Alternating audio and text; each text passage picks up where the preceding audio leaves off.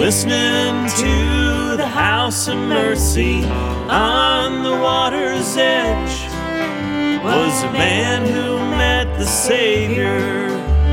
So the gospel said, waiting there he was with the lepers and the lame, till an angel, it was told, down from heaven came. Folks tuned in from all around, near and far, just to listen to the House of Mercy, waiting for the waters to stir. We're just listening to the House of Mercy, waiting for the waters to stir.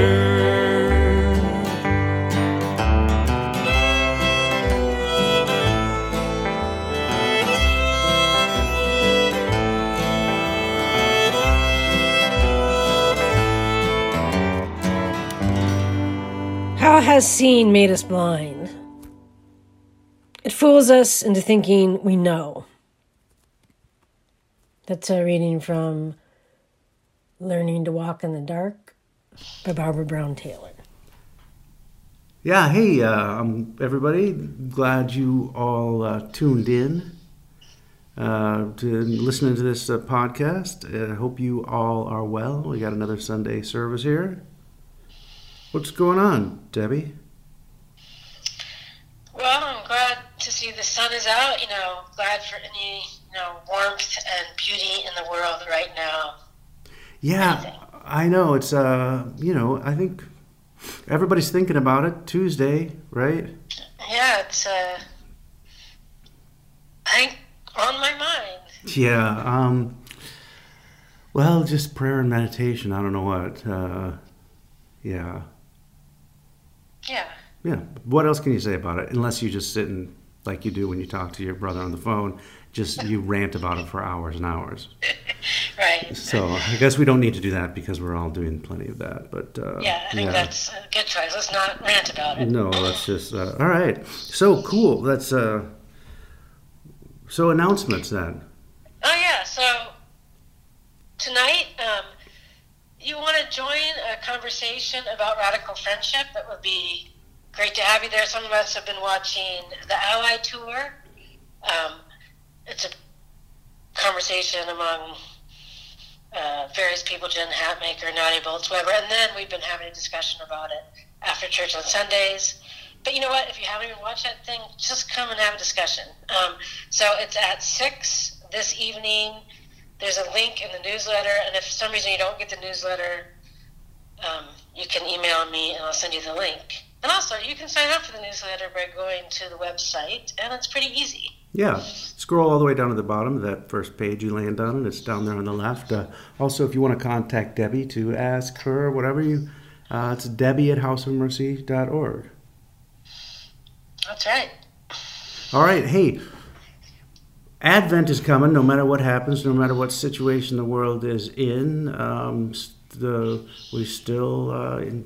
Christmas is coming, Advent's coming, and this year we're going to be doing an Advent podcast called "Waiting for the World to Begin Again." It's an Advent podcast, and so we are asking for submissions. Anyone who'd like to write something, 3 to 7 minutes, poem, mini essay, whatever, song, on this theme, reflect on the theme of waiting for the world to begin again, because everyone is waiting for the world to end, a lot of talk about that, waiting for a vaccine, the end of the pandemic, the world to reopen, justice to prevail, some relief or something more. So if you're interested, again, all the information in the newsletter, and these are going to be every Thursday during the 4 weeks of Advent, right, leading up to Christmas. So you can contact Russell at houseofmercy.org if you're interested or have any more questions. And hey, also, Christmas is coming up, and we are having a pageant. We are going to do a Zoom pageant. It'll be December 20th, and all the information will be forthcoming. Sure, it will be witty, funny, and heartwarming. Yeah, a lot of fun. You and your whole family. Imagine you dressing up, saying your parts. Even your grandma in Toledo could join in. Because it'll be gonna be great. That will be the benefit of the Zoom. So so tell grandma to get that shepherd's costume out and get ready to go. So, but just keep watching for that. Also, too, we are having a book study that is going to begin in the end of November. We're going to be studying this book that Zizek wrote during the pandemic at the beginning. It's just come out, called Panic, COVID-19 Shakes the World, and it's his reflections on life in the pandemic and how it's changed and never will change back, I guess. So it'll be good to talk about that and reflect on that. So that, again, in the newsletter, but you can contact me, russ@houseofmercy.org, and of course that will be a Zoom book club. All right. Hey, what about the post-election House of Mercy semi-service? Yeah, we are going to November 15th. So that November 15th, Sunday, 5 p.m. at House of Mercy on our humble lawn out there. We are, which might be covered with snow at the time, but we are going to meet no matter what the weather, because we figure by November 15th we will all know, things will either be on fire or, I don't know, we will be forgiving each other for whatever goes down. I don't know. Seems like we want to come together and process this whole thing no matter what happens. It'll just be a semi-service, and there will be a little bit of music and a little bit of reflecting, talking, but mostly it's going to be being together 6 feet apart. There'll be fire pits and outdoor heaters. Yeah, please plan on coming. Yeah, I hope to see everyone there November 15th. This is the House of Mercy, and welcome to it.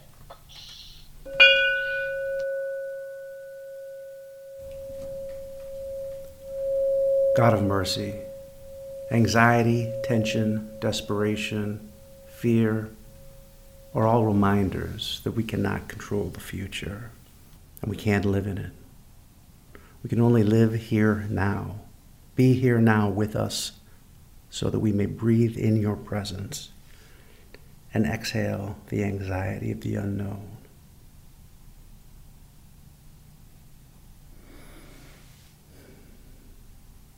Amen. May the peace of Christ be with you all, and also with you. House of Mercy Hymn 115, Standing in the Need of Prayer.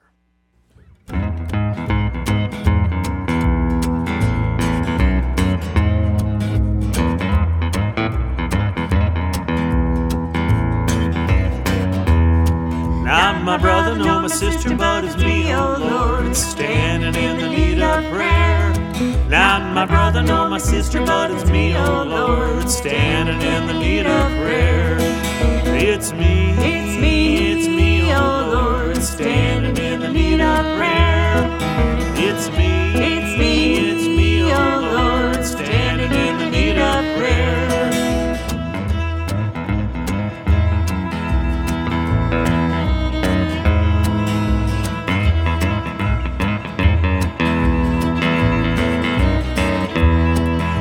My father nor my mother, but it's me, oh Lord, standing in the need of prayer. Not my father nor my mother, but it's me, oh Lord, standing in the need of prayer. It's me, oh Lord, standing in the need of prayer. It's me, oh Lord, standing in the need of prayer.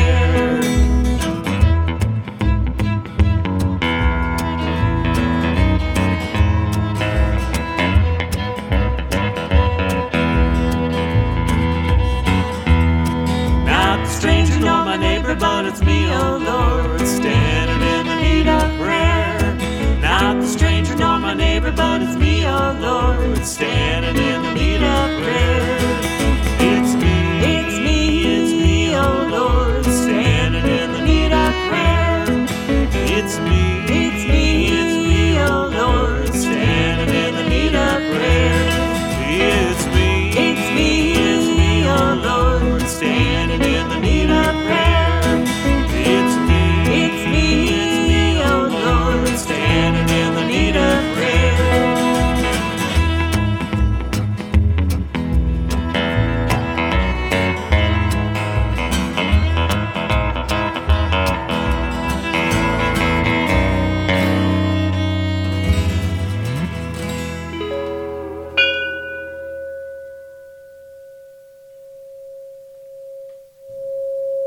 Won't you please join me now in the prayers of community?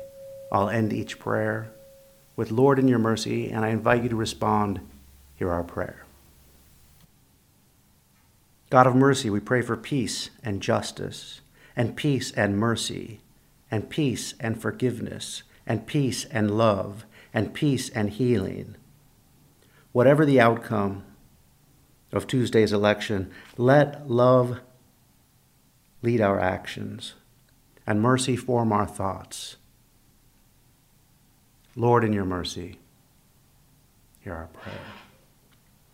God of mercy, we pray for healing for those who've contracted the COVID virus. Give them comfort, give them peace, heal their bodies. And we pray for those who are consumed with fear of contracting the virus.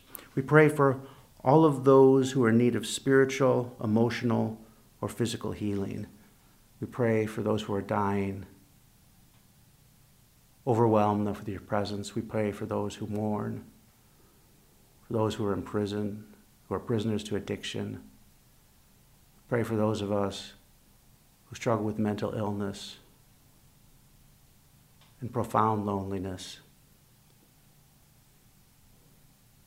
We know that you are a healer, that your love and mercy and peace will surround us all. Lord, in your mercy, hear our prayer. God of mercy, it seems more important now that we practice reconciliation, that we ask for forgiveness for all those in our lives that we have wronged or hurt by the things we have said or done or left unsaid. Bring us to a place where we make amends. Give us the strength to be vulnerable, to confess these things. We know that we've not loved you with all that we have. We know that you will judge us with your mercy and pronounce us forgiven. Lord, in your mercy, hear our prayer. God of mercy, we pray for those who are in power, that they would be compelled to act justly, to act not out of fear, but out of a sincere interest in the common good, that they would consider those who are most vulnerable. And we pray especially for the president, that he would not act out of fear or vitriol, but that he would be compelled to act justly. Lord, in your mercy, hear our prayer. God of mercy, meet us now in this time of silence.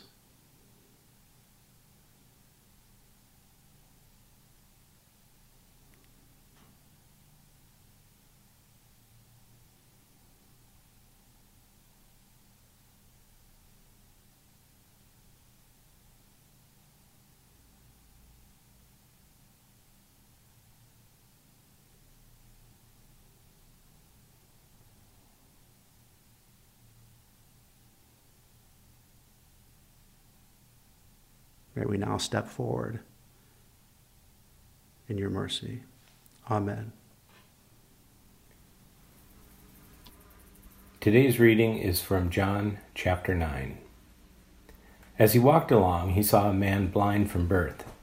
His disciples asked him, "Rabbi, who sinned, this man or his parents, that he was born blind?" Jesus answered, "Neither this man nor his parents sinned. He was born blind so that God's works might be revealed in him." When he had said this, he spat on the ground and made mud with the saliva and spread the mud on the man's eyes, saying to him, "Go wash in the pool of Siloam," which means sent. Then he went and washed and came back able to see. They brought to the Pharisees the man who had formerly been blind. Now it was a Sabbath day, when Jesus made the mud and opened his eyes. Then the Pharisees also began to ask him how he had received his sight. He said to them, "He put mud on my eyes, then I washed, and now I see." Some of the Pharisees said, "This man is not from God, for he does not observe the Sabbath." But others said, "How can a man who is a sinner perform such signs?" And they were divided. And they said to him, "Give glory to God. We know that this man is a sinner." He answered, "I do not know whether he is a sinner, but one thing I do know, that though I was blind, now I see." They answered him, "You were born entirely in sins, and are you trying to teach us?" And they drove him out. Jesus heard that they had driven him out, and when he found him, he said, "Do you believe in the Son of Man?" He answered, "And who is he, sir? Tell me, so that I may believe in him." Jesus said to him, "You have seen him, and the one speaking with you is he." He said, "Lord, I believe." And he worshipped him. Jesus said, "I came into the world for judgment, so that those who do not see may see, and those who do see may become blind." Some of the Pharisees near him heard this and said to him, "Surely we are not blind, are we?" Jesus said to them, "If you were blind, you would not have sin. But now that you say, 'We see,' your sin remains." The end of the reading. Thanks be to God. Sin is a pretty important topic in the Christian faith. People have different ideas about it. It's an individual's morally bad act, something more systematic, disorder, incompleteness. It's all Eve's fault. How you think of it probably affects how you live your life. I don't know what the Proud Boys think of sin, if they think of it. I think I know what MLK thought, what Cesar Chavez thought. Even if you don't use the word sin, what you think is bad, what's destructive to the world, what prevents human flourishing, it makes a difference. Some people don't find sin a helpful concept at all. We're animals. We're projections of the laws of physics. We're predetermined to do what we'll do. Sin is medieval. People used to believe in unicorns, too. But whether or not we use the word, I bet a lot of us are going to think a lot in the next few days about what's bad, what's wrecking the world. And I confess I keep lurching toward thoughts and feelings that are, to put it mildly, not very pastoral. The story from John starts out illustrating a sort of assumed understanding of sin, and ends up with Jesus upending that understanding.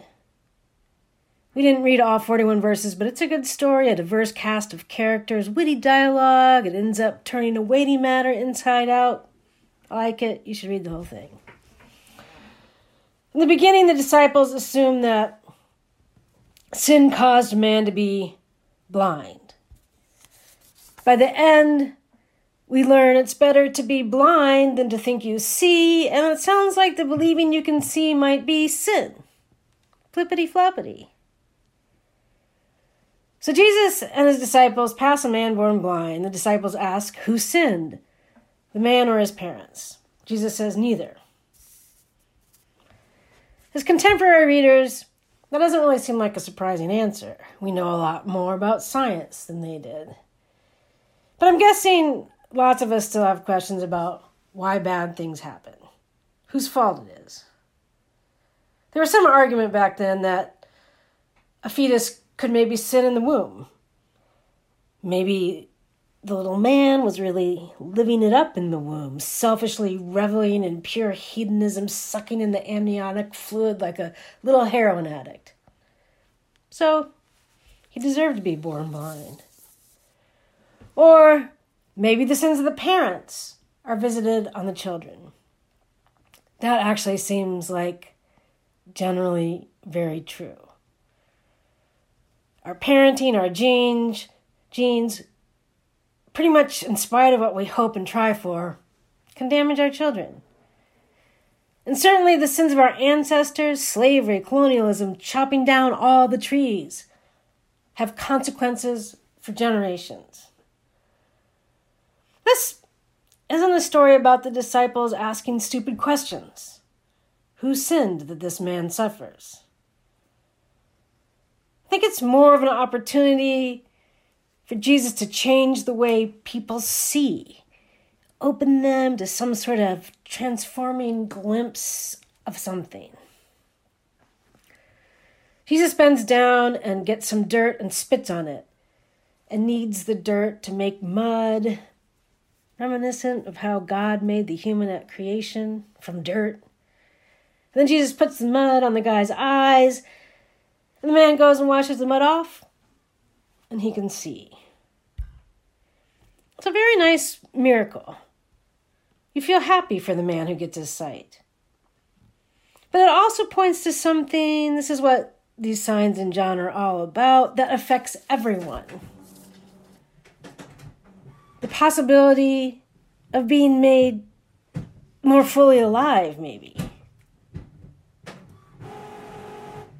The miracle leads the Pharisees to accuse Jesus of sin because he breaks the Sabbath, another definition of sin, why bad things happen. And it's not a stupid and ridiculous definition. The Sabbath is a beautiful thing to uphold and defend.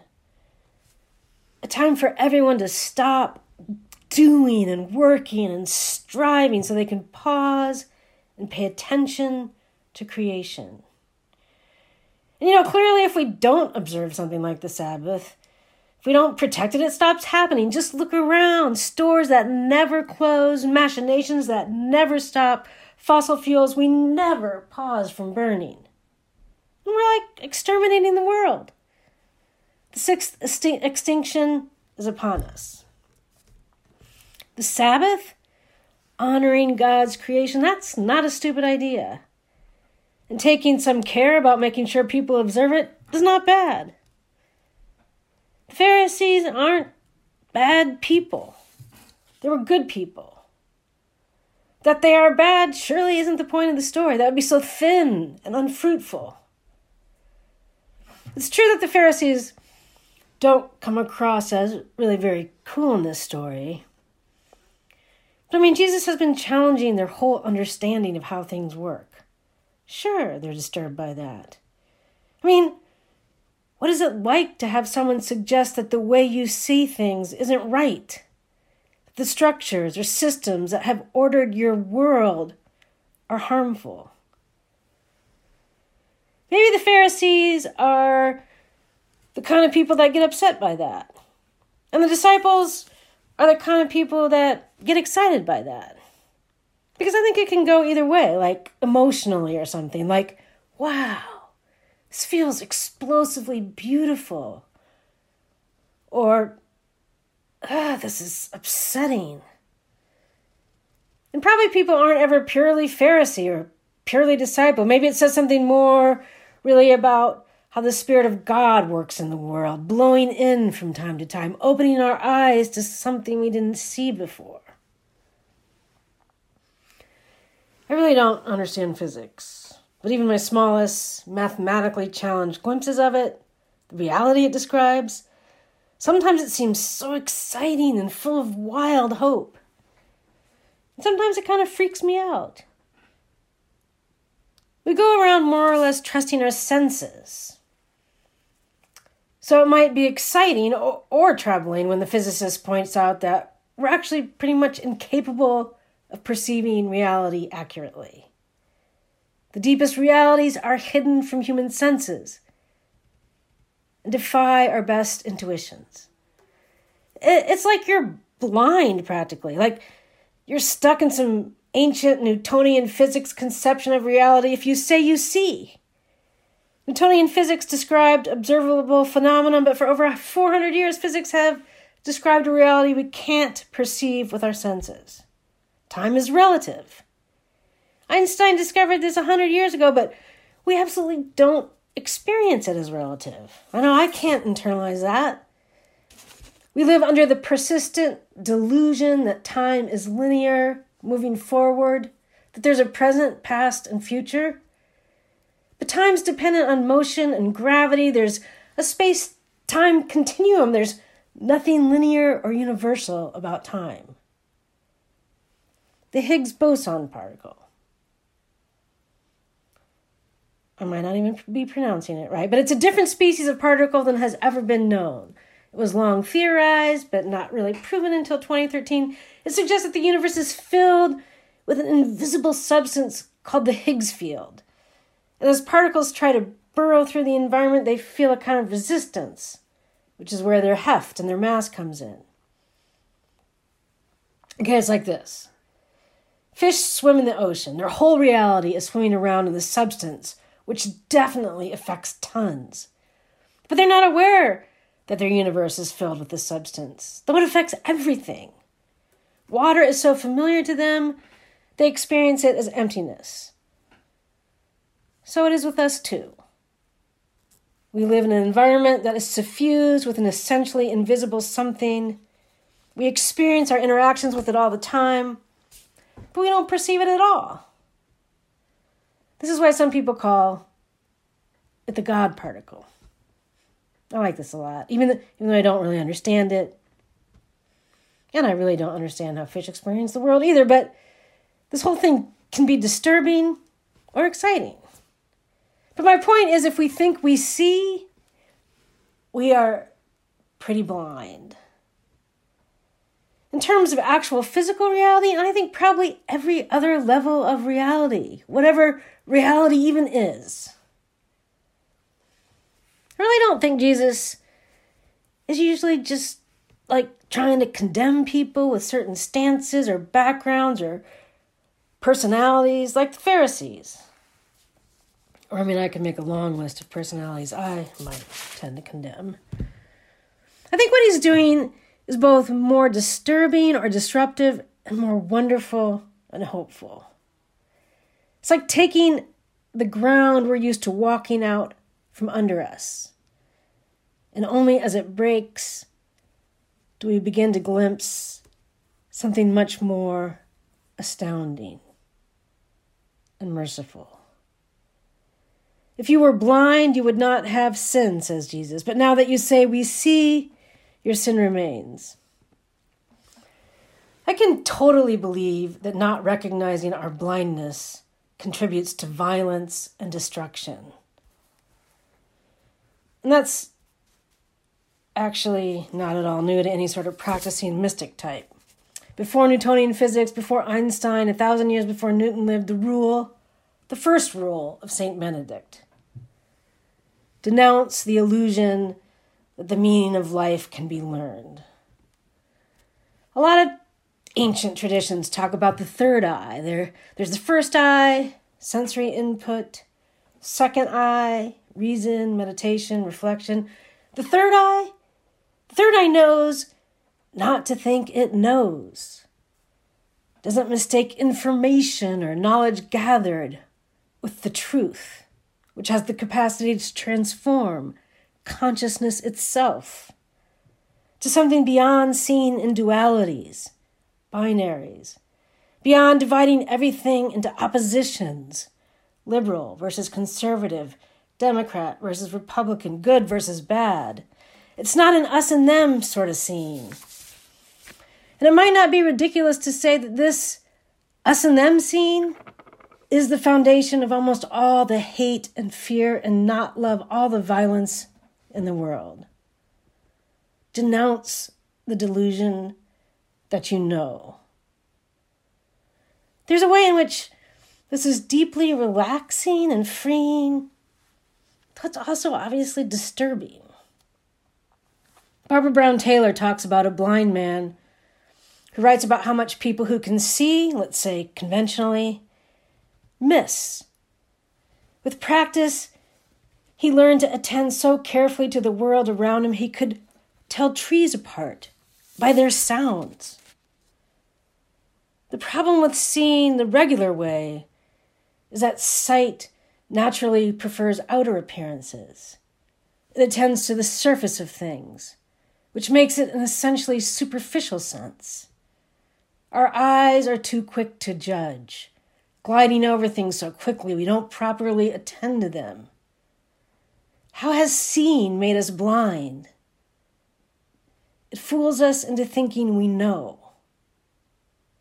We think we can judge people? We think we see? I know I do, ask Jim. And I can believe that is what harmful, destructive, not loving my neighbor sorts of things grow out of. I'm probably pretty blind. And in this, there's all sorts of room for hope. Maybe there are parallel universes in which the sixth extinction is not underway. Maybe God's love is more real than anything that happens in the upcoming elections, and people can still flourish and love each other and care for creation, even if Trump wins, even if there's election chaos. Maybe the most real thing is that fear and judgment lead to hate and violence, and mercy leads to love. Jesus wants us to believe in him because he loves us. And we would miss out on something so kind and lively and freeing if we believed in our own sight and judgment. They are so unkind in comparison to God's love. This is going to be a hard week ahead. When you encounter people in the streets or at the polls, it might help to remember God loves them. Remember the third eye. Trust in the recreation, transformation, the transformation that Jesus makes possible. May the peace of Christ be with you.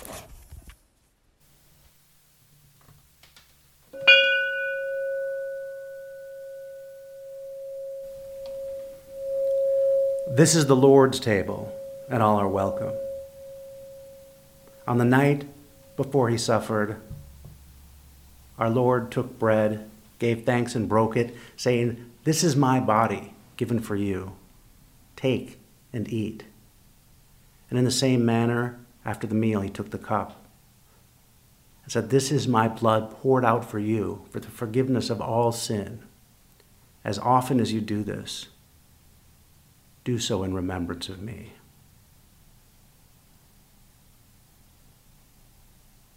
Amen. House of Mercy hymn 132, Where We'll Never Grow Old.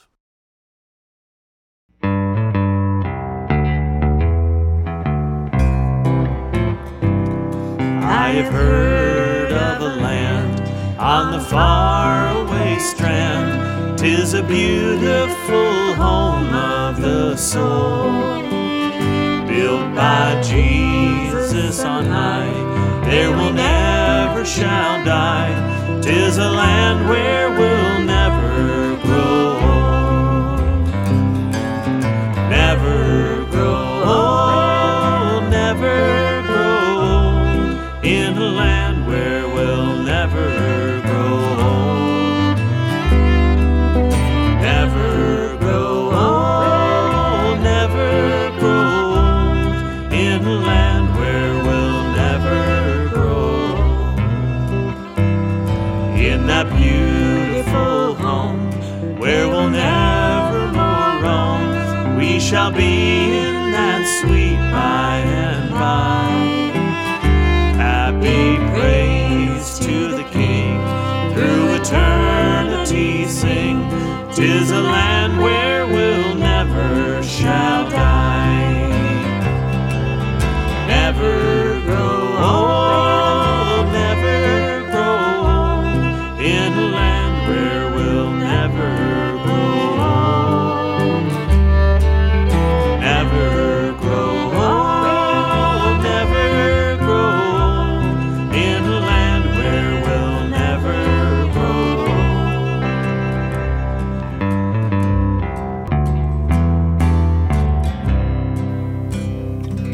now may we move into this week compelled by the God of creation, recreation, and love. Amen.